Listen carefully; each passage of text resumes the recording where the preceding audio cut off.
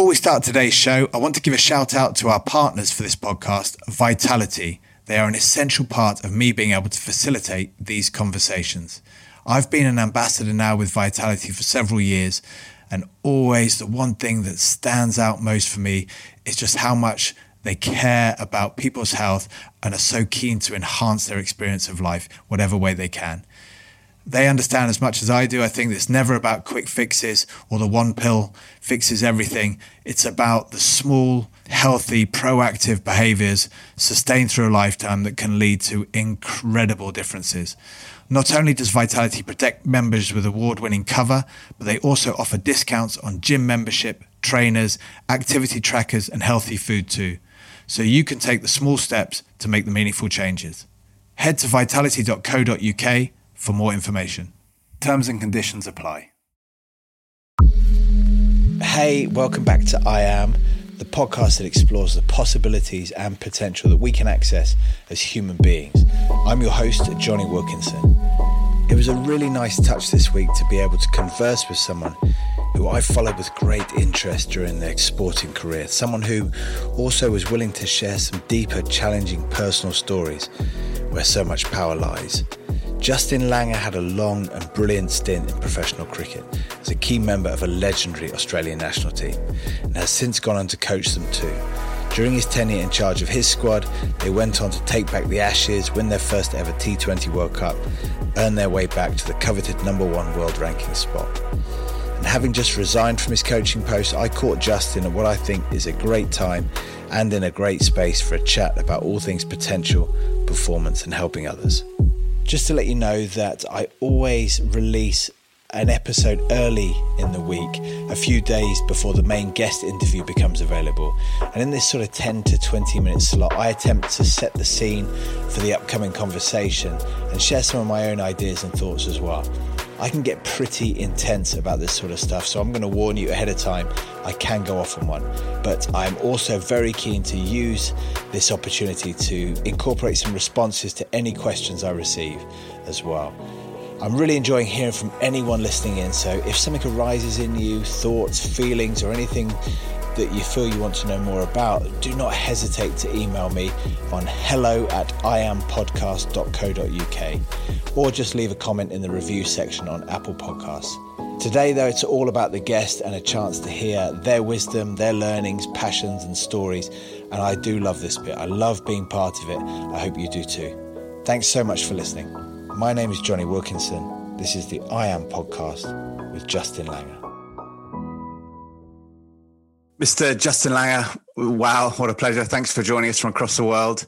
Real privilege to have you here and excited about crossing the sporting boundary a bit, but definitely looking into some important stuff, interesting stuff. So how are you first? How are you going, mate? Well, I'm equally pumped to be talking to you, mate.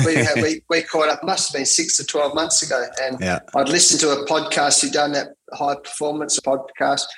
And I listened to it a few times. I thought, gee, man, like I've been studying this guy for a few years since you broke our heart in the World Cup. And I read a couple of your books and then we caught up and it was so cool. I love that. A lot's happened since though, Johnny, I've just finished. I resigned from the head coach position of Australia, finished at an extraordinary time. We won the T20 World Cup for the first time in our history. We won the Ashes. I think we're the #1 team in the world at the time. But leading up to it, and I'm sure we'll talk about this, it was such an incredible time and it really tested me personally.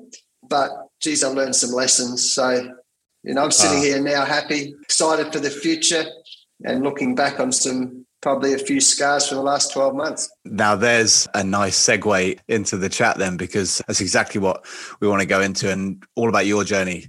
And I'll throw some stuff in and to challenge you. I reckon there'll be some commonalities in there as well. But the podcast is about human potential. It's called I Am, looking into the individual, but really excited also to see what that looks like, not just in a reflective personal journey, but that kind of journey inside of certain discipline within teams as well, against other teams. And when you're being scrutinized by so many who have their views and opinions about what failure and success is, what good and bad is, what value and worth is. And then when you have to be in charge of that and have to try and pull it all together and direct it.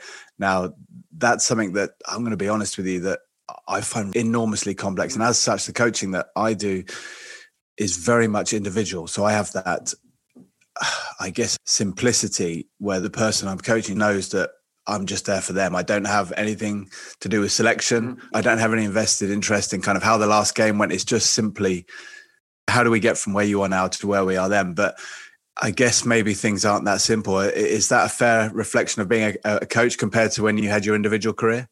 Oh, there's so much to this, as you know. I just thought, when you said I Am, the I Am podcast, it's freaky, right? Because, well, maybe the second book I wrote, it's called The Power of Passion. Nice. Right? Okay, yeah. Now, but I'll tell you why that's significant, because in the introduction to that book, I wrote the paragraph, I am Justin Langer.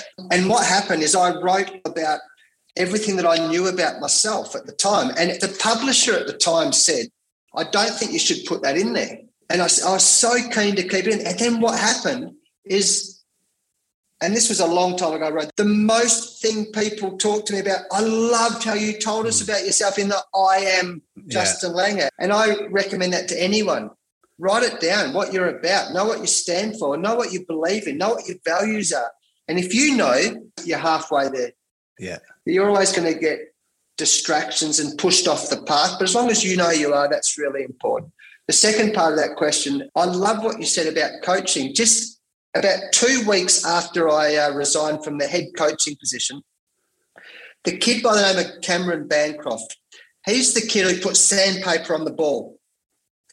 And this is the kid who, if you lined up 10,000 people, he would be the last person I would have thought put sandpaper on the ball. He is elite professional. He works harder than any athlete I've ever seen in my life. And he's a great kid. Anyway, he rang me a week later and he says, oh, JL, do you think you could come and we could have a coffee and you could just help with my batting? Because he's on a massive crossroads, right? I said, I'd love to. We went down to the nets, and what you just gave me energy, because we went down there and I said, I'll tell you what we're going to do, mate, is I'm not the head coach anymore. I'm not a selector anymore. I love you. And I'm just going to share with you what I know about batting. And Johnny, it was like freestyle coaching, man. Like when you're the head coach, you've got all this politics and agendas and everyone's got an opinion. This was freestyle coaching. And I watched him bat one day, just after we had our first hit, and he messed around. And I was in the car driving home. I said, mate, where are you? And he goes, I'm in my hotel room. I said, pick up a cricket bat. I've worked it out for you. I've worked it out. He's going, what do you mean? Pick up the cricket bat. I said, at the moment he releases the ball, your head has to be over your little toe, not your middle toe, not your big toe, not your back leg. And I said, hang on, and I got out of my car and I pulled off and I was sort of going, oh, yeah, that's right, over your little toe. I said, that's what's right, little toe, not anything else. And he's going, what do you mean? I said, just trust me on your little toe. And he's in the room and he said, well, when can I do that? I said, do it at practice tomorrow and do it in the next game. He's going, it can't be that easy. I said, no, it's not that easy, just do it. And he scored 100. He got 100. And then 1 week later, in the Sheffield Shield final, which is the big final, he got the best 100. This was like the most exquisite innings you've ever seen. Johnny, it was freestyle coaching without any strings attached. And I just think now in professional sport, we get so handcuffed by what you can say, what you're meant to say, who's meant to be the boss, who isn't meant to be boss, the politics, the agendas. Oh, and I feel sorry for the athletes now because they need freestyle coaching. People like you and I who love the game, who can just share what we have learned. And that's what it's like teaching's about and coaching should be about. I remember I wrote a letter to Sir Donald Bradman in 1995, the greatest player of our game, Sir Donald Bradman. And two things struck me about that. One, the first line of his letter was, I am humbled that you believe an octogenarian like myself can help you with your cricket. Like, this is the greatest of all time saying. And then this last line was, never become a slave to coaching. We need to keep that freestyle spirit and share what we know and listen and share and build that relationship. And to me, that's really powerful. Cool. Yeah. Wow. So the passion thing is so big. And I can even just hear that pouring out of you. The I am part you're speaking about at the beginning, the great thing I thought you said in the middle of that was that I wrote this list where I was right then. And it's that absolute honesty of where I am right now, but it's not holding on to, this is where I have to stay now. This isn't just me. And this podcast, I guess, is looking at that I that begins every one of those sentences you were talking about and saying, I am, and then sort of saying, with each of these years we go through or experiences we go through, are we moving back to opening up the I, or are we getting more and more lost in the bit that follows? You know, I'm a professional cricketer, and are we holding on to that part, or are we letting that go to return more to what's in the I behind the professional cricket? And when you mention passion, I'm then thinking, like you said, the power of passion. I'm kind of, that's a huge part of the I, which can get lost, as you said in that coaching thing at the beginning. It's just this passion everywhere, and all of a sudden that handcuffing feels like passion turns to pressure and turns to duty and what have you. And do you feel like that's been part of the journey for you to sort of keep true to that passion and find that passion in everything regardless? And is that the outcome of these challenges? I think absolutely. We evolve, we keep evolving, we keep learning, we have curious minds. But I'm just trying to see, it'll be here somewhere. 2002, I published this book, right? When I saw it, you said, I am. I read it when we had some emails this morning. So this is only a few hours ago. I have not looked at this for, no, I swear to God, I haven't looked at this. And I just got really excited because I'm writing things in. And it actually says I'm the father of 3 beautiful daughters. Well, now I have 4 beautiful daughters, right? Even that's changed. All these things, but I haven't looked at this. And I even think about no single-minded pursuit is rewarding. I believe in the power and mystery of God. I often think about the meaning of life. I love kids and the freedom of youth. I think flexibility in life is important. So while we evolve probably professionally and we evolve as people, a lot of those things will probably be with me because they are what I'm passionate about. My family and my friends and sunrises and sunsets. I'm so passionate about those things. But the evolution, Johnny, as you know, is the day after I resigned, I had to come back to Perth, where I live, my hometown in WA here, and I stayed up in the granny flat because I had to go into 2 weeks isolation, and you'll love this. When I first built this house 20-odd years ago, we lived, lovely house, and so at the back of the house, I built this 5 by 5 metre room, which was then my gym. I was playing professionally, that was my gym. And the day I moved in, we've just built this beautiful house. I got a big permanent marker and I wrote above the door, the pain of discipline is nothing like the pain of disappointment. And my wife came in, she's going, what are you doing? This is our new house. Said, you've just written on the wall. I said, no, this is my gym. And now that room over the last 20 years, now it's a 15 metre by 5 metre room. Actually, my daughter, who worked at the Saracens for 3 years, my oldest, she's home and she lives up there. And I said to her, you can stay up there till you move out, but you can't touch the walls because there is literally quotes and scriptures and poems all over the walls in my handwriting, right? The day after I resigned, Johnny, I woke up in the bed, I look up, and this is like a really strange time in my life. My job as head coach is finished. And I'd written this quote years ago, and it says, what the caterpillar sees as the end of the world, the master sees as the butterfly. Wow. And that's like transformational. Like we keep evolving and call it transformational leadership. You're always transforming. And where a lot of people I think come unstuck is, they have adversity or things don't go their way and they stop. That's the end of the world. That's the caterpillar. But I think the wise man or the wise woman, they see this as opportunity and to evolve and become the butterfly and keep evolving into having this wonderful life of passion, of enjoyment and love. And I think that's what life's about, regardless of what the title you have on you is. Yeah, we had a guest a while back who said that you'd be surprised how far you can go when you hit rock bottom. It's that same understanding. It's a limit. When you go past the limit, what did you expect to find there apart from just space and unknown? And if you already know what's past that limit, that's not past the limit, it's inside the limit. And I think that's the difficulty we have, is thinking, well, hold on, if this happens, this is how it's going to be, because this is what I've learned so far. But actually going beyond that is into new learning, new space, and giving into that transformation, which I think is, for me anyway, is a big part of it, not trying to own the transformation, but allowing it to take you where you're supposed to be.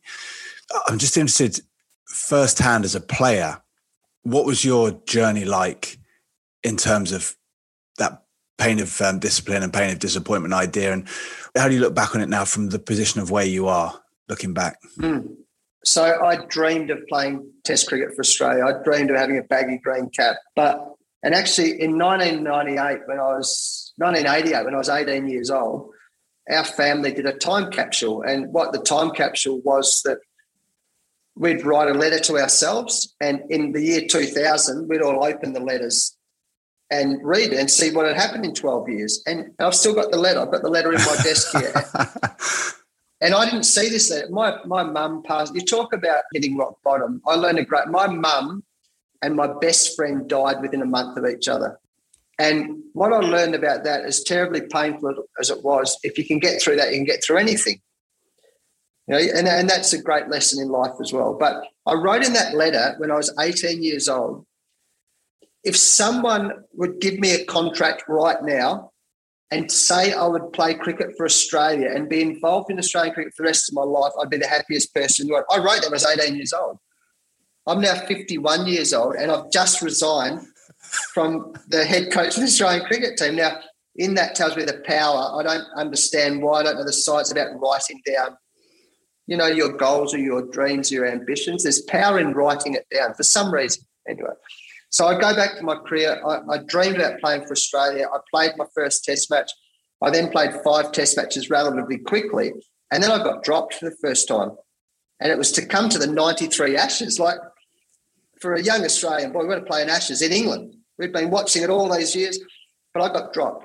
Now, as you know, when things go down, you can't see past the end of your nose, and you think, dream's over. But in that time, I recognised back then, you either quit or you learn and get better.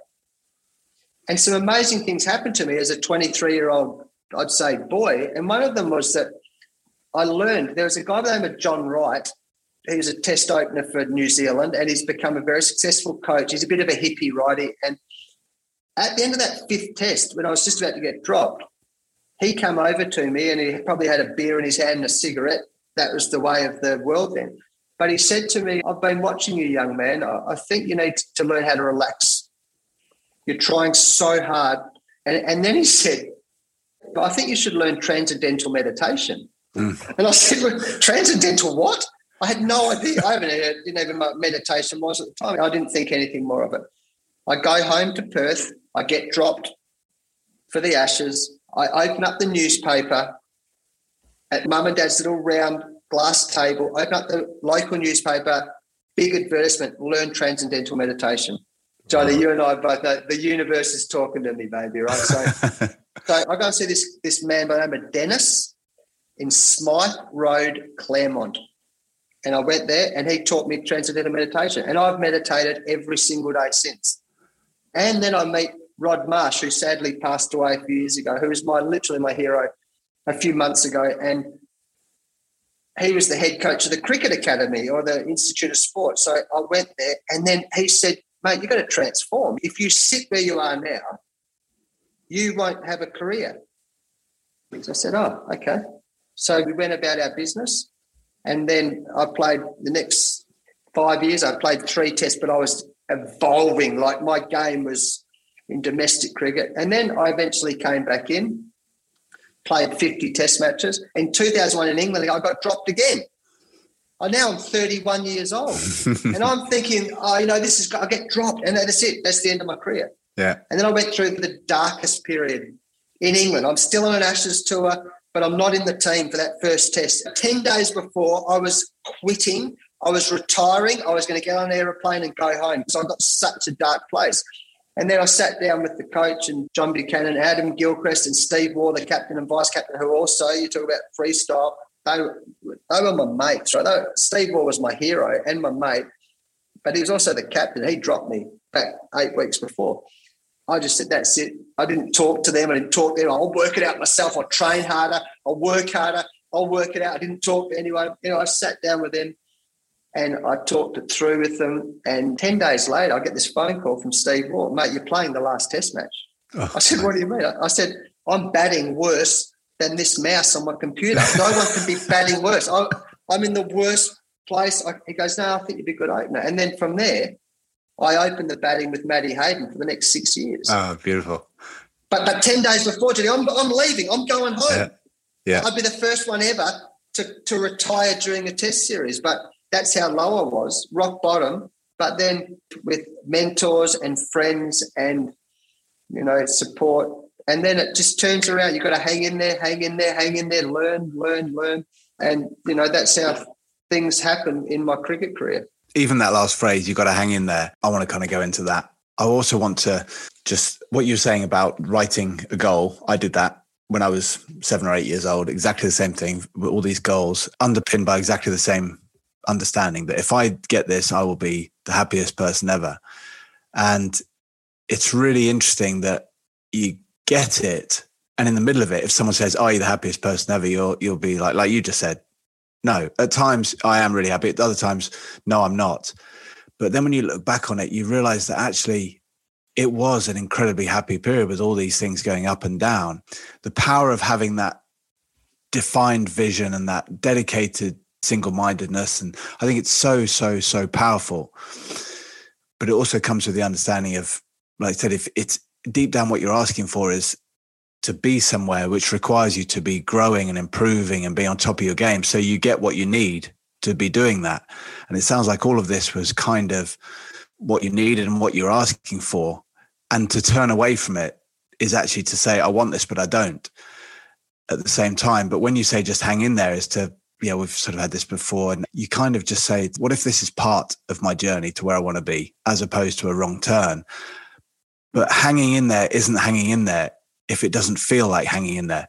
If you kind of go into this thinking, here's another challenge coming, this will probably just sort me out in a minute, so I'll just cruise by this one. All of that pain, I think, is on some level necessary, but definitely a byproduct, or at least part of that passion. For me, I'm going to ask this to you now, that passion which flipped over into all kinds of experiences and emotions that were so painful at times, felt like it was the glue of my calling at the time, the glue that said, you need to stick to this. And whilst I'm here, you're not going anywhere. You're not. As much as you're talking about, I'm chucking in the towel, I'm doing this, you're like, no, it's not going to let you rest. Because if you do chuck in the towel, you'll be straight home, probably in the nets. And you'll be, what am I doing here? What am I doing in the nets? It's like, no, it won't let you go. No matter how much you're complaining, it's part of you that says, you're supposed to be here doing this. You don't have to understand why, apart from that energy that's sticking you to it is that passion. Do you look back now and think, actually, could I have actually ever left this during that period? Do you think you could have left it? Well, if I could have, I would have. Yeah, exactly. Yeah. I remember just after I retired, Andy Hurry, who's the director of cricket at Somerset, ex-Royal Marine, he's become like a soulmate. He's a ripping person. I love him. He's one of my great friends. But he came out, he brought the England under-19 cricket team out to West Australia. He was the head coach, and he asked if I'd come and talk to the boys about the journey, I guess. The first question after I'd presented to the boys was, what was the highlight of your career? Pretty standard question, right? And I got this urge from my toes all the way through my body to say, and I didn't say this, was the day I retired. Now, I couldn't say that because I thought I can't ruin these kids' dreams. But that was the day I retired, because it was almost like, I didn't have to put up with all that pressure anymore, or call it pressure or call it doubts. But it was such a strong instinct for me to say that to the boys. But now I look back on that and I think, no way, like I wouldn't leave that for anything in the world now, because it's opened up these incredible opportunities for me to know about myself and get through things and understand people and understand myself and understand how the world sort of works. And if I hadn't go through some of those really hard times and those self-doubts, then I wouldn't be the person I am now. I wouldn't be talking to you now. No way. And I wouldn't have been the father I am now. And I wouldn't be the coach I was a few months ago, and I wouldn't be the friend I am now, because it's like if someone says to me, describes what honey tastes like. Now, we can describe it as much as we want, but until you taste honey, you don't know what it's like. And that's life. I love to talk to other ex-international sports people or other head coaches, because we've walked in the same shoes and we get it. They get it. Whereas a lot of people think they get it, but they don't get it because they haven't walked in the same shoes, right? And this is going to sound a bit horrible to say, but I say it. But there is times, one example, Steve Waugh, for the first time in his whole life, he was going through a little bad patch. He got out just before a game in Johannesburg, just before Stumps, and I walk onto the team bus and he's there. He's got his cap on, he's got his sunglasses, he's got his tracksuit pulled up. He was really sitting there looking out the window. Now, I'd felt like that 100 times. I'd never seen him feel like that. And I went up and spoke. I said, mate, how you going, Captain? He goes, yeah, not feeling that great, actually. And I remember saying to him, mate, this is going to sound really horrible, Captain, but it makes me feel so good knowing that you feel like this as well. Yeah. And, Johnny, I think we spoke about this a year ago. One of the greatest things I ever read in my life was something I read in your book, because it made so much sense to me. You talked about the snooze button on your alarm clock, that if you had to get up at 7, you'd set your alarm at 6 so you could keep pressing the snooze button so you didn't have to get out of the comfort of your bed. And I'm going, fuck, this is Jonny Wilkinson saying this. That's how I felt my whole career. I was just a mere mortal. I was just a guy plodding along, trying my best. And Jonny Wilkinson felt like that. And Steve Waugh felt like that. And I've seen Adam Gilchrist and all the greats. So they're all human. They are all human. And I'll never forget also a young kid by the name of Robbie Baker. Robbie Baker was this good-looking kid, really talented cricketer. He got chronic fatigue syndrome, and it ruined his career. And at the end of my career, we were sitting at a hotel one day, and I remember having a glass of red wine in my hand, and Robbie Baker said to me, JL, I just wish I was as mentally tough as you were, mate.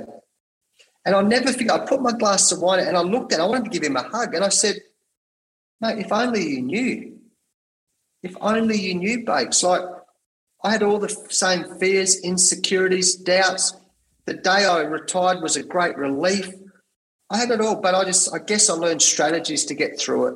Yeah. And life gave me those strategies, and that's why I was happy that I just kept going. I was never going to walk away from it because I was learning so much, but it's hard. We're human beings and we don't like to feel uncomfortable, but high performance is so uncomfortable. Yeah, it's really cool. That snooze button was 4:00. And then, Really? it went 4:00. It was always 3 hours before. And that gave me then 2 hours more sleep before I woke myself an hour before, and then half an hour before, and then 15 minutes. It was ludicrous. But there's something about that intensity that's telling you, like you said, until it's not asking you to go again, it's holding you there for a reason. It's powerful. It's saying, okay, you've got work to do here. Because otherwise, like you said, there comes a decision that came in my life where you go, no, you know what? No, I'm out. And you can justify it with things like age and everything. But then you look back and think, well, if I'd just done this, I could have easily improved and hung in there and I would have been. But actually, the truth of it is that whatever it is, the calling, the passion, it's not there enough to say go again. And there's a trust in that to say, this is no longer where I'm supposed to be. And understanding that for me then sort of reveals the next calling, like you said, whether it's coaching. And we sort of so harden ourselves for saying, I didn't manage to hang in there. But it's actually like, no, there's like you said at the beginning, a real degree of awareness and listening to the deeper messages. And I spoke to another guest about this who was saying, that understanding that your life's not about you. Maybe this is something you're meant to be doing, rather than you trying to own it and say, right, this is me doing this work and I'm causing this. And actually just to say I'm serving in a way, but just not, in the way that I pictured as a kid, that I'll be doing it with the most wonderful smile on my face and I'll be like gloriously flowing my way through hundreds every game. You're kind of like, no, that's not the point. Maybe for me at the moment, this is what the point is. You mentioned about that opening up and being honest. It sounds like with some people close to you and the difference it makes when you have the humility to just realize that it's not that it's just okay to talk about it, but this is part of the calling as well. If that urge is there to feel like, I want to share this and it feels uncomfortable, but it's like, well, how powerful is the drive to do it? As part of this journey as a player, this may be where we cross over a bit as well, is that playing side for me was interesting that you mentioned getting dropped. And now when I got dropped, you mentioned your reaction to it. My reaction sounds like very similar in terms of the intensity of the end of the world stuff. But it also felt like for me, there was so much of my self-worth involved. And I think that's why I wanted to run. You know, like you get dropped and someone else's opinion is that, yeah, you shouldn't be playing or someone else should be playing your place. And yet it hits you on a level that, for me anyway, made me want to run. Like something was desperately wrong, you know, with me. And as much as I wonder what it would have been like if I did, I didn't have that capacity to just say, oh, interesting. Right. Just going to get better. What does it matter if I'm going to go in the nets and no one sees me for a year? But when I got injured, I trained the day after a neck operation, a serious neck operation. I was on the bike just because my self-worth saying, this isn't okay. And I wonder if that's also part of the voice that keeps you to your meaning, but it's also a bit of a misinterpretation or a mistranslation at the level of self-worth, whereby it doesn't matter on that level, but it feels like it does. Is that something that was knocking about with you in your playing career? Absolutely, mate. Well, there's a couple of things also. One is that the day I retired or the day before, I just knew. I knew absolutely 100% it was the right thing to do. I knew I'd given everything. It was the same when I resigned from the Australian coaching job a few months ago. I just knew. It's just like there's no question. I knew that's what I had to do. And what it tells me, and I've said this for years, I believe this, you've got to listen to your heart because your heart will tell you. And even though I can look back at it now and say, oh, I was going to give up. I was never giving up because that wasn't the time. But then I go to another point that you make is imagine, Johnny, if we could have been at that place and go, yeah, that's cool. That's cool. This is a learning opportunity. And I'm sure it's because our ego holds us back from letting go and being curious and sitting and just going, yeah, you know, this really hurts at the moment and I'm angry and I'm sad but that's okay. That's cool. Like, I think it's not until you get wiser and you meet great people and guides that you get to that point. And even now, if anyone asks me, how are you right now? And I'm going, I'm not sure I've ever been happier in my life. I love every single day. I'm very, very excited for the future because if this is my life and I keep doing this and I'm seeing my family, my friends, and I'm learning and I'm doing some things I love doing, I'm being with people, I'm so excited for the future. But I've got some really deep scars from the last 12 months. Yeah. So what I'm sitting here, but I'm so much better now going, yeah, that's okay. That's good. And it's okay to be angry. It's like grieving. It's okay to be angry and it's okay to be sad and it's okay to be jealous of people who are in the right. And it's okay. And it's like rubbing ointment on the wounds. And they're like battle scars. I know they're going to make me better and wiser. And the fact that we're talking about it now, I could easily hide it and be depressed and not want to walk out of my house. But I'm really proud of what's been. But there's some scars. And I'm a lot wiser to let it go. That's about living and learning and letting go and having a crack. Have a crack. Like, you get one chance at it. These almost sound like cliches, but have a crack at it. Do it with passion. Do what you love doing. And all the critics, don't worry about it. That's the thing when you say it sounds like cliche, but not when you back it up with a discussion. The words have a different meaning, a different kind of energy when you're exploring, I think, with vulnerability and humility, but also with depth.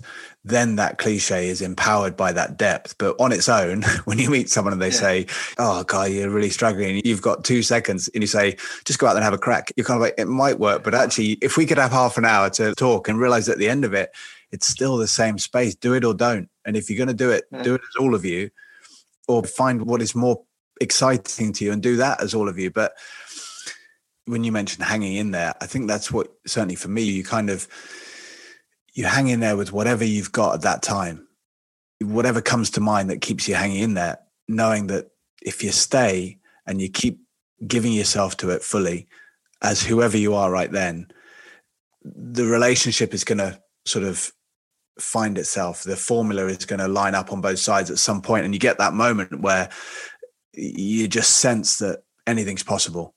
And this is what I've had is that we speak about this, about the in the zone kind of space. But it's funny because the sense for me was anything's possible and everything's possible.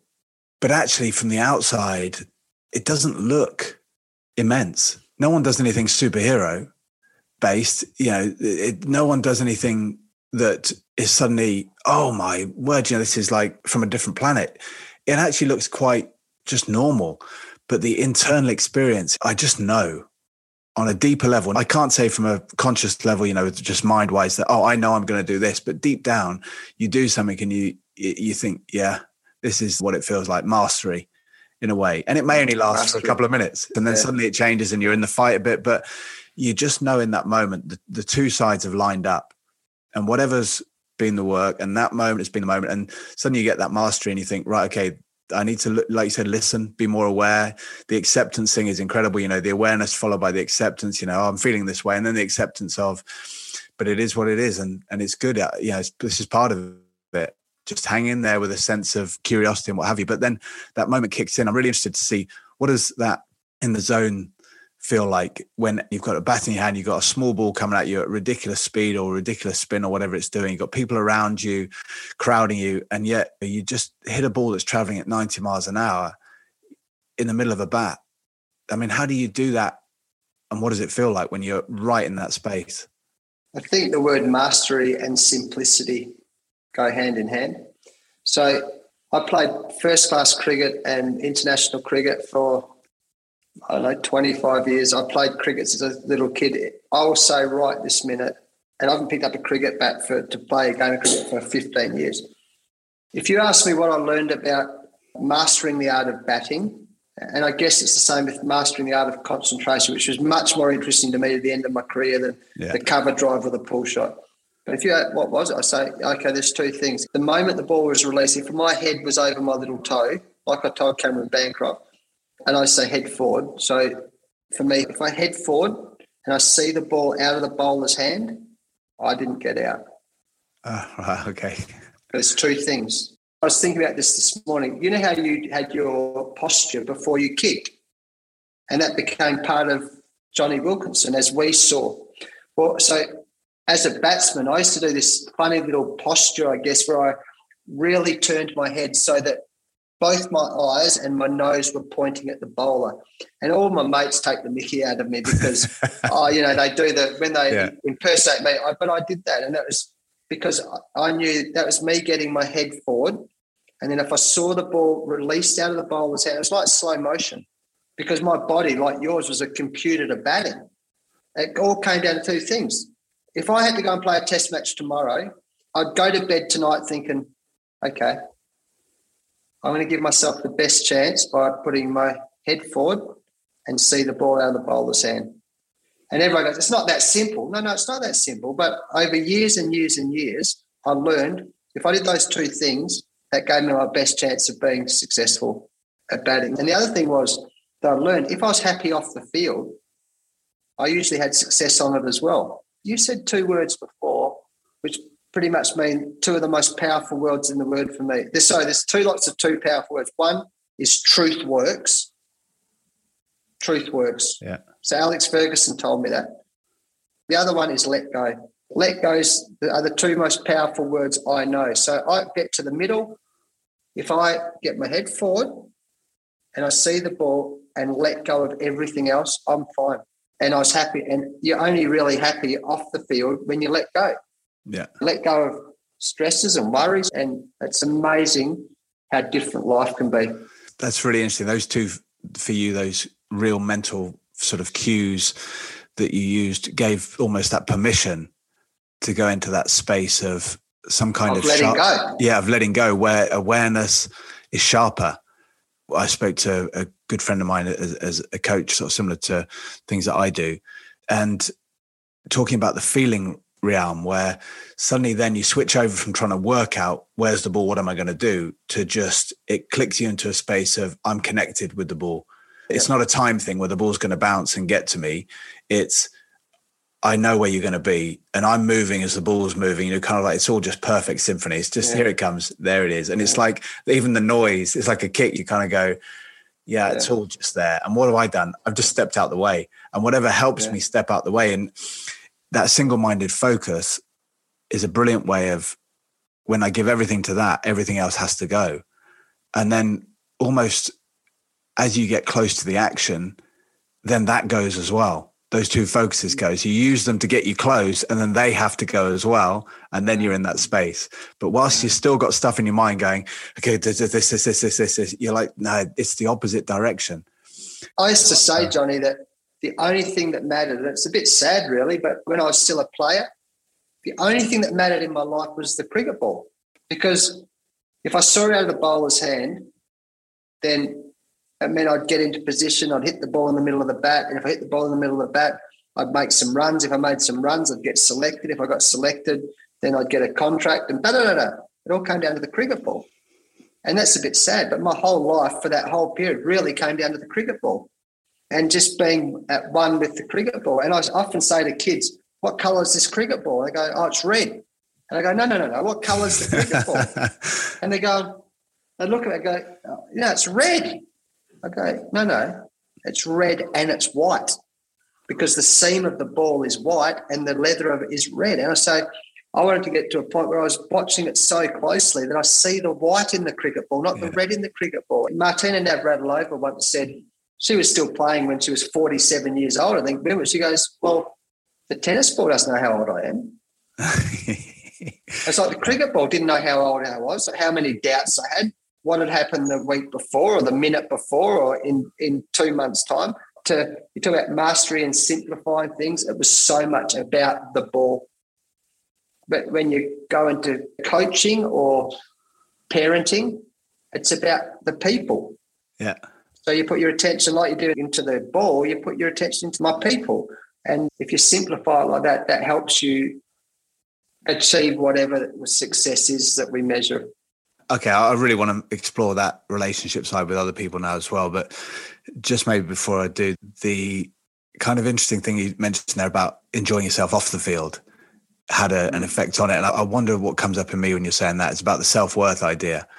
Is suddenly, rather than it be a kind of, for me as it was a large amount of the time that, okay, I have to abide by these rules because who I am is not allowed to express itself. I need to sacrifice that in order to be whatever it is I need to be, i.e. not me, in order to succeed on the field. And it was always on the field, I felt like I was me expressing myself. But before the game, I wouldn't allow myself because it's almost like from a self-worth perspective, it's not okay for me to have fun. It's not okay for me to engage fully in something else, which isn't to do with reading notes before a game or doing 2.5 hour sessions and all this kind of stuff. And I think one of the things that feels like it's changing in performance is this commitment to that side of things now, to say, you've got to enjoy every moment and not sacrifice others because this future moment's going to be the most important. When you get there, you realize that it's not. And certainly when I've got to the end of my career or certainly injury points, you look back and think, actually, every moment's vital. And if I keep swapping out 95% of them for some 5, immense ones, even those immense ones, when they happen, you go, it's great, but this isn't a lifetime's worth of happiness here. This isn't enough. In fact, even tomorrow, if I get in a bad mood because, someone says something to me or I read something in the paper, I'll look back and be like, it wasn't even enough to last me the next day. All that work. So you sort of go, well, hold on. Enjoying every moment is practicing embracing the moment on the field. And it's a really tough one because it feels like it goes a lot against kind of conditioning and also against the feelings you get. Like we said before, when you're intense and you're passionate about something, you do get nervous. And that nervousness almost makes you feel like, okay, I've got to go and shut down, go and sit in my room, do this. But actually, like you said, sitting with it and still being able to say, what's the most exciting thing to me right now? Even with this feeling going on, I might just go and have a wander over there, or I might go and watch this DVD, or I might go and speak to that person, and still being able to follow that excitement and passion, express as much as you can. How is it trying to work with so many people who are coming at life from so many different spaces, who are all looking for that self-worth connection that gives them that feeling on the field of being able to do anything? But you have to kind of somehow find a way to link them all up, when actually looking after someone might actually work against someone else. And how do you find that? And where does preparation come into all that? So this is, again, so complex. But what I've learned as a captain, I don't think I was a great captain because my expectation was everyone had to be exactly like me. Yeah, that's really interesting. Be super fit, train hard, be serious, So I don't think I was a great captain, but I'm glad I wasn't a great captain, because it taught me so much about being a coach and a parent. And the greatest thing I've learned, I guess, in coaching is that I have 4 daughters between the ages of 25 and 16, and all my daughters are so different. So that very fact tells me, well, if my daughters, who have the same upbringing, came from the same place, are all different, well, every one of my players is going to be different. So you're going to treat everyone differently. I think where a lot of coaches or a lot of leaders come unstuck is they want to treat, because it's easy to try and treat everyone the same, because it takes time to build relationships and treat everyone differently. And I think the poorer coaches or the poorer leaders, they want to have this blanket that everyone's the same, but that's not life. So it's not life. So you can't do that in a cricket team, a rugby team, or in your household, or it's not life. So that was a great lesson for me. I'm glad I wasn't a great captain, because it made me a better coach, and parenting has definitely made me a better coach. Yeah, that's really cool. I think you mentioned before with the power of honesty. And I think in terms of that, for me, is I captained when I was younger, and I'd agree completely with you in terms of I wasn't a great captain, exactly the reason you said, just because it was kind of like I was based on a set of ironclad values that were personal. Yeah. And they had nothing to do with anyone else, but they were my truth at the time. I wanted them to be everyone's truth. And so I just imprinted it upon everyone else. But later on, when I was a captain, right at the end of my career, I think I was better, because the truth I had was that I realized I had to care deeply about these people.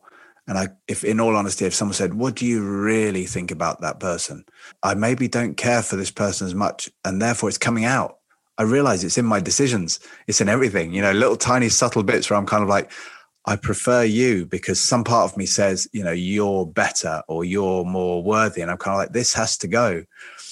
And that for me was a personal kind of journey more than anything, that I had to let go of my own story about me in order to let go of my stories about them. I don't know, how does that shape up for you with a team where you've got, like you said, lots of big personalities, all live in their own worlds and doing their best in their own journeys. And yet, you can see that it's challenging.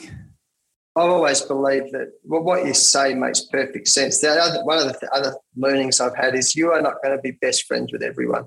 That's life.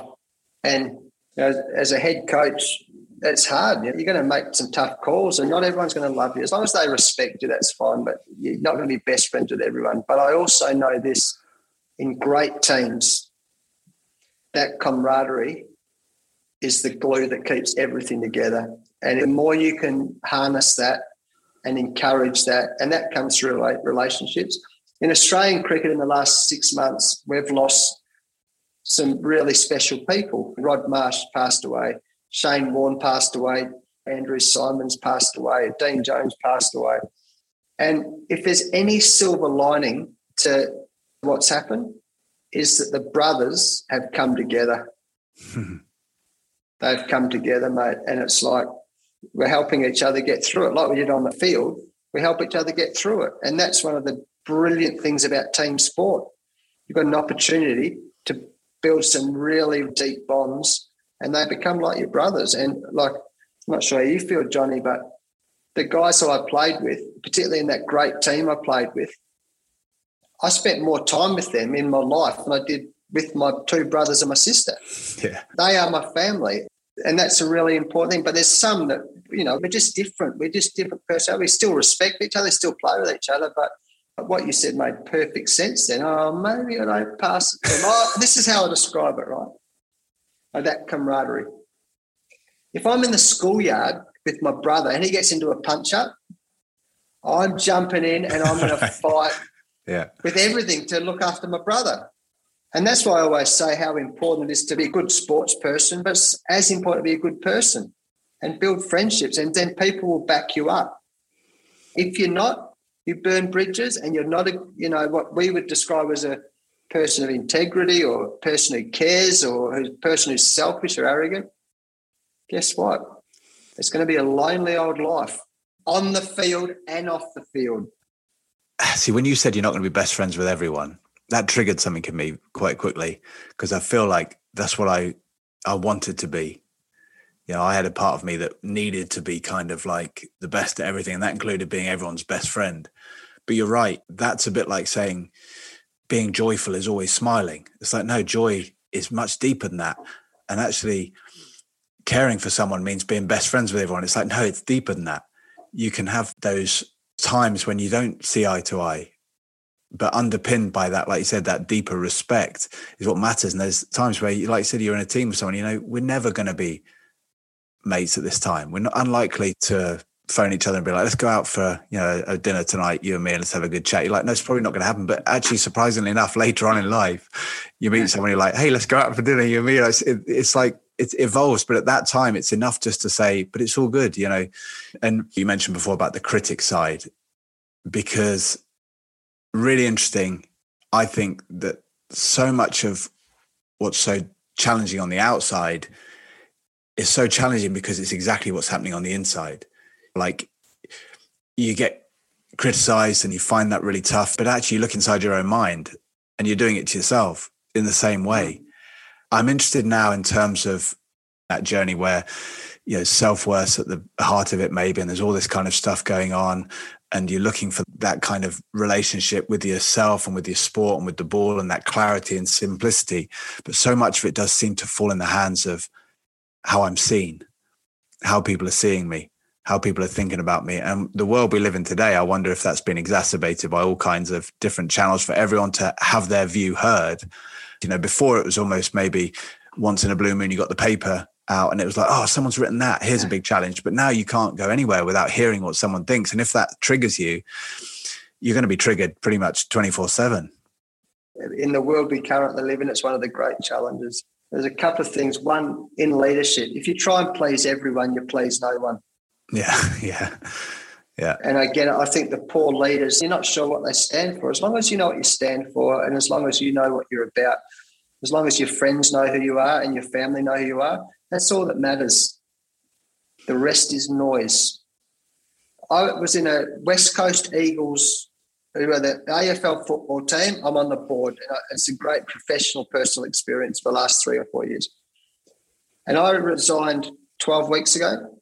And right at the moment, for the first time in a long time, the West Coast Eagles Football Club are under enormous pressure. A bit like Saracens a few years ago, right? But I'm sitting in the board meeting and they're saying, oh, what about what he said and all the newspapers? and I just sit back and listen to it. It's just noise. And I'm laughing about it. I'm going, hey, don't worry about it.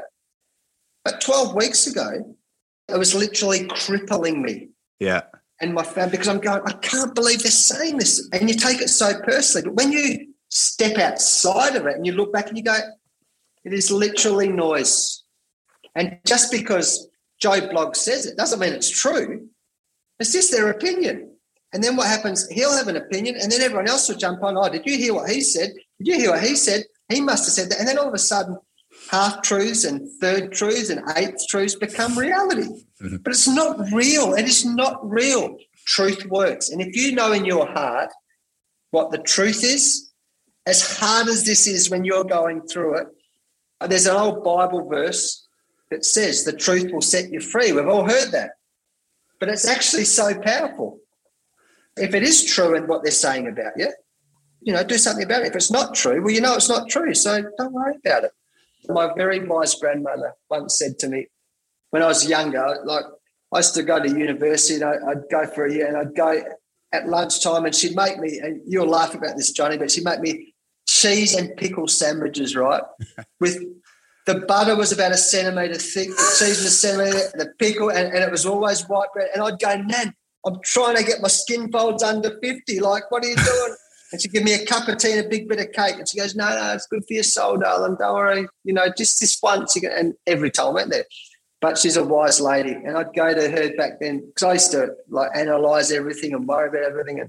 And she'd go, I'd go, oh, Nan, I'm really worried about this. She goes, oh, is there anything you can do about it, darling? Oh, yeah. I go, no, there's nothing I can do about it. She goes, well, don't worry about it, darling. Or then another day I'd be there. I'd go, I'm really worried. She goes, is there anything you can do about that? Yeah, there's something I can do about it. Well, don't worry about it, darling. And it's so simple again, but it's such good advice. If it's in your control and you can do something about that, do so. If it's out of your control and it's someone's opinion, it's all nothing you can do about it, so don't worry about it. But if I could do anything different throughout my career, what would it be? I wouldn't worry so much. I'd still stay focused, I'd still train hard, but I wouldn't worry so much. And I think it's really important advice for people. But again, that comes down to wisdom and letting go and living a life of peace. I write that in my journal every day. How do you want to feel? I want to feel at peace. And I think if you don't worry so much, you don't worry about what everyone else thinks of you, and you know you're a good person and you know what the truth is, well, then you live a life of peace. Until that day, there is nothing peaceful about life. So that transcendental meditation idea, and also just listening to what you're saying there about the critiques and the criticisms coming in from all different angles. Now, for me, I definitely found that tough when I was playing hugely. And I look back now and think I found it tough probably on all kinds of levels. One, because it was almost going wrong for me, because my idea was, as you said, trying to please everyone, trying to be respected and having this bar set where if someone said you were great, then you were great. And that was the job done, ticking the box. And if they said you weren't, then you were failing on some part. Yeah.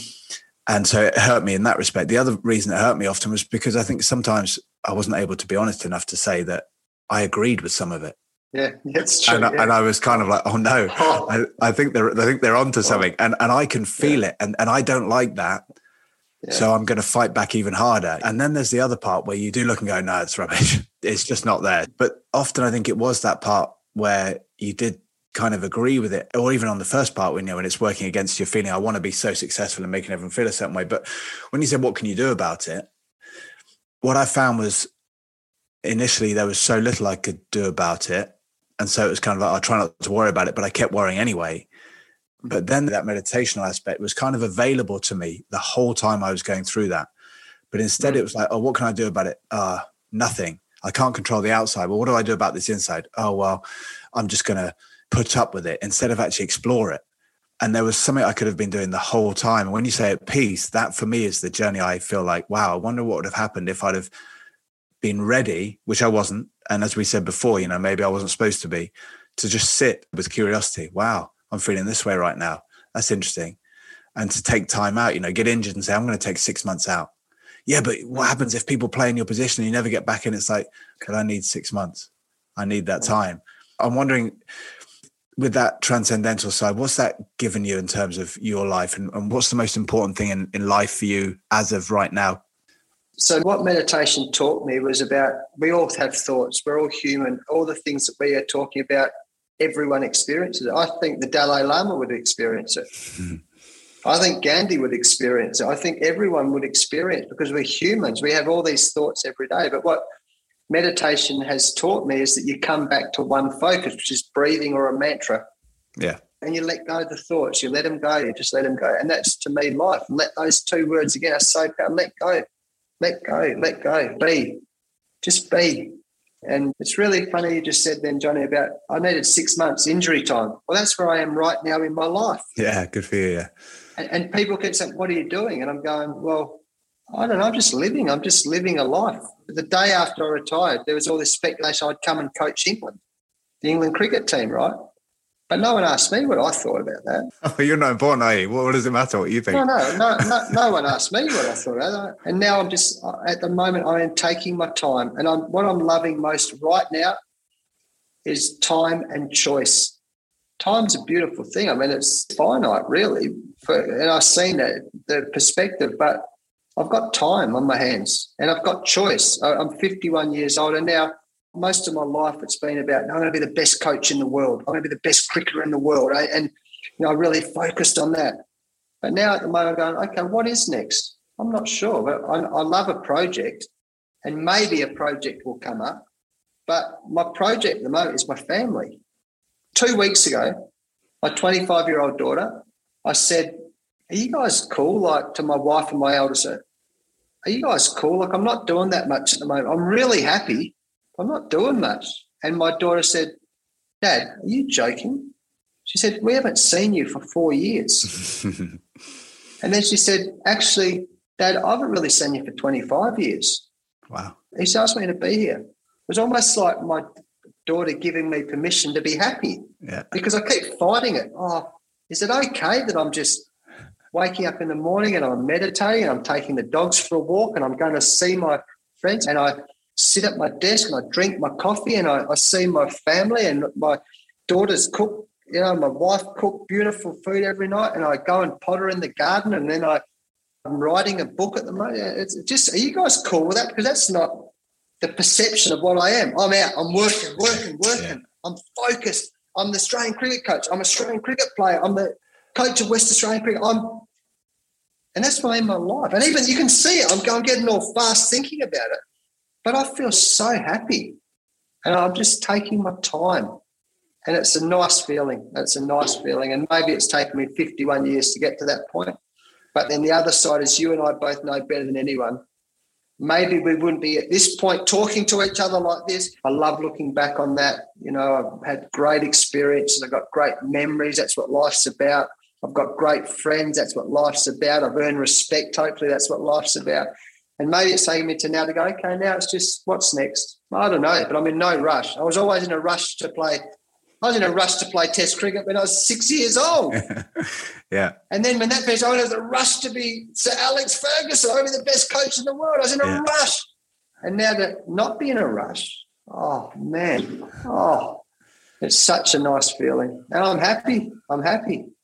So just to come to a close on so much we carry on talking about, but you mentioned at the beginning the list of I ams. And you mentioned also there was a few in there you're kind of like, they're so constant. They haven't changed a bit. And they were the ones around the things you just mentioned, family, friends, and health, exactly. And those things, as you said, you're happy paying time and attention to those, but it also sounds like it's moving closer to the I when you say, I just am happy. And the concept of patience in that space, self-awareness, listening to yourself, but also facing that challenge that's saying to you all the time, you should be out doing this. You're not out doing this. And self-worth has always been, if you do this, then you'll feel this. But it's like, well, what if I don't do that? What if I sit and just see what this is like? And to come to an understanding as I am now with the fact that whatever I do next, when I feel that calling for something as I am in here, there'll be new challenges. And each time I come back home to that I space a little bit more, it's like, well, can I take a bit more of this understanding with me next time into that next challenge? Am I going to have the short memory syndrome and where I'm going to forget this amazing time I'm having through my patience and realize that actually this happened before. I really wanted it. It did work out. It didn't work out. And then I had an amazing time afterwards. Oh, interesting that it didn't define me. It didn't matter. Am I going to take that with me onwards? And I'm just wondering in terms of growth and even coming into the perspective of like a life well lived, you're making the most of every moment, knowing that, I'm sure there'll come a point when you might want to get back into whatever it is you want to do and how you want to do it. And when that moment comes, what is that starting to mean for you now? I know you mentioned talking about looking with family and friends, but an overall picture of taking things on again and even taking on what you're taking on now, what's growth mean? How does that all fit into a life well lived and a moment well spent? I think the definition of courage, and I've just thought about this now, the definition of courage and wisdom, and we get better at it, is being able to let go and be when you're under pressure. Beautiful. Not when you're on the beach and you've... No, that's right. Yeah. When I first started playing, there was two guys. There's in the Australian cricket team, there's Mark Taylor and Mark Waugh. Between the age of 23 and 27, all I was just proved to them that I could bat because I didn't think they could bat. You know how much pressure that put on me? Mm. Even most recently, there was, he's so intense and, he's an intense coach. Oh, okay. Yeah, but I've been intense since I was 16 years old and I'm comfortable in my skin. I know who I am. I'm not a social butterfly. I like my own time. And people say, no, people have success in different ways, right? And I'm happy. I'm comfortable in my skin. And that's been a very important part of my growth over the years. Because too much of your time you spend trying to be something that you're not. And that's very hard to be at peace when you're doing that. And I guess a great learning of the last little bit is we use that word values. And in the Australian cricket team, we had values, right? But actually I've learned just in the last few months is that maybe they're not values. They were just my expectations as the head coach or one of the leaders of the team. They're not values of everyone. So those values were honesty. So my expectation is that we have honest conversations and we're meticulously honest with ourselves, a great challenge like we talked about before. My expectation is that we have great mateship because that's the camaraderie, that's the glue that keeps together, as we've discussed.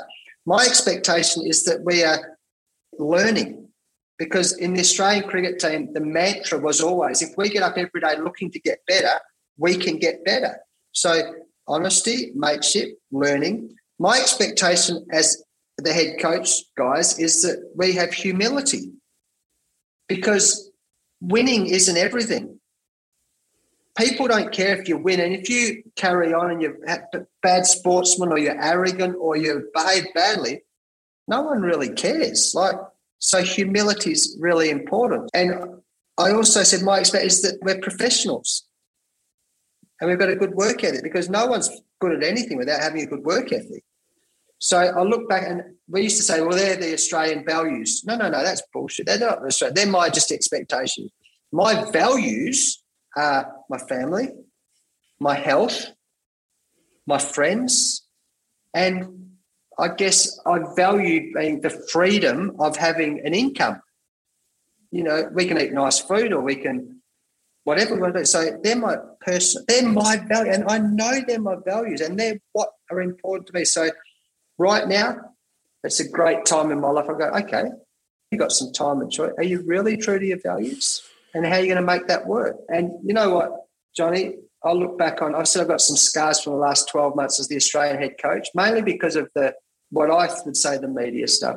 I'm really proud of it though. I'm so proud of the last 12 months because I was under enormous pressure. Personally, my ego was getting smashed.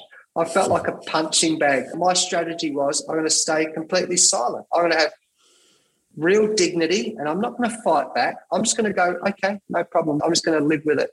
And we ended up winning despite all that. We won the World Cup and we won the Ashes and we were the number one team in the world. And then despite all that, and I'm really proud of that. And the other thing I learned about life in the last little bit, and this is so critical, I think, for anyone listening to this, and we've touched on it a lot, but about 8 months ago, it was a Friday, I was here before I went away, and there was a lot of talk about me in the media, and my wife and my brother, so my two best mates, and we're having a beer on a Friday night before I'm going away, and my wife was saying, I just wish all your mates would stop talking in the media, backing me up.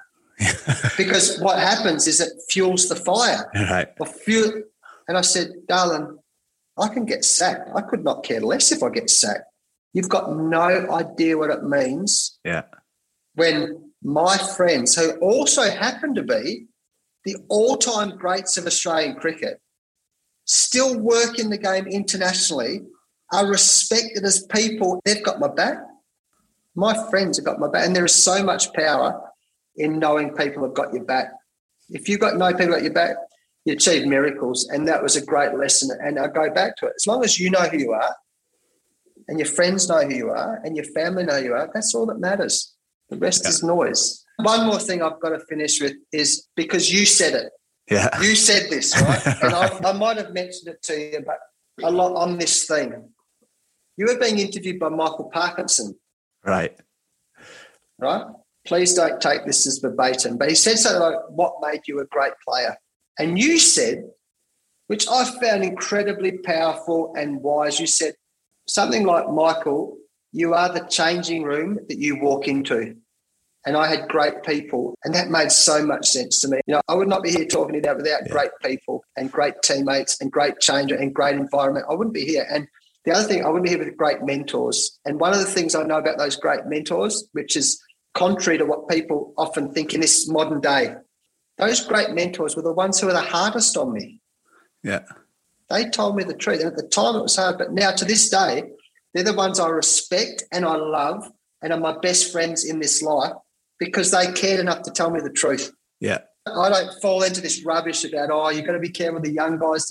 We're not saying about being confrontational. We're just talking about telling the truth. And I wouldn't be here without those great mentors and that great changing room that you talked about to Michael Parkinson all those years ago. Yeah, I agree. When people tell you the truth and you can see in their eyes, it's because nothing else. They're telling you because they want it for you. It's not about asserting a kind of hierarchy or a dominance. It's just they look at what you want and using everything they've got, they say, how can I help you get there? And here's what I think. It's not a case of like, oh, I'm going to tell the young pup what the deal is because I'm the old. But there's an overriding message. This is really powerful. You mentioned it just in the last answer. It's just that stop trying to be something you're not and be true to yourself. And it's kind of like almost feel like you can get lost in that journey of trying to be something you're not because of a misconstrued idea of who you are, that you then link that to who I'm not, and you get lost in that journey. But as you mentioned, with the transcendental meditation, with the reflection, with the pause, with the patience, with the coming back to the I am stuff, life is a journey of gently, bit by bit, revealing a bit more of who you really are. And that, I think, is the two separate journeys. That humility you mentioned, to just be on a journey of revealing more of who I am, rather than to come to a conclusion of this is who I am, and then to go out there and say, right now I'm going to pretend to be it. And you find that actually I'm pretending to be something I'm not. There's that deeper thing, which is so, so key. And it's the bit that, as we mentioned at the beginning, underpins everything, but it's just never going to be a finished journey. My great friend, and he's like my second father, Nigel Ray, who owns the Saracens, or was the chairman for, I stayed with him when I was 18 years old by great luck, I guess. When I was first dropped from the Australian cricket team, he said, wrote me a letter, and it's up on the wall in my back room, of course, but he said, life is a series of ups and downs. It's not a straight line, but hopefully in an upward direction. Yeah, exactly. And they're powerful words, and that's true. I mean, you're going to have ups and downs, but as long as you're learning and living and curious and getting better. It's an upward curve, yeah. It's an upward curve, right? Beautiful. Justin, thank you so much, mate, because I know, you're giving us an hour and a half of your time, and it's your passion speaks immense stuff, and I can't wait to see where your journey goes. And if you'll let me, I wouldn't mind sort of checking in with you every now and again. Any day of the week, my friend, any day of the week. Oh, that's so cool. Thanks, mate. Just a ripper. So that's it for another episode of I Am. It's brilliant to be sharing this unfolding experience with you all. If you'd like to get in touch with either me or the guest, then all the information you need is in the show notes. I welcome all and any feedback. I really want all of you to have a hand in guiding the feel of this show and the path of the conversation as well. So just keep them coming in. But until next time, I'm Johnny Wilkinson, and this has been I Am. This show is brought to you by Mags Creative. The executive producer is Megan Hill-Smith. Assistant producer is Alex Macy. Before I go, I want to say a final thank you to the sponsors of today's podcast, Vitality. For me, the secret to a happy and healthy life is about living consciously. And when we can align those little things we do and decisions we make every day with the life we really want to live, it really makes a difference, which is when the team over at Vitality comes in. Their comprehensive cover enables us all to live a happier, healthier life, whether it's through offering discounts on gym memberships at Virgin Active, Nuffield Health or Pure Gym, or on activity trackers from Garmin, Polar and Samsung. For me, I've been an ambassador with Vitality for several years now, and undoubtedly the feeling of true support when someone cares about you and your health and your quality of life, it makes a massive difference. So you can take the small steps to make the meaningful changes. Head to vitality.co.uk for more information. Terms and conditions apply.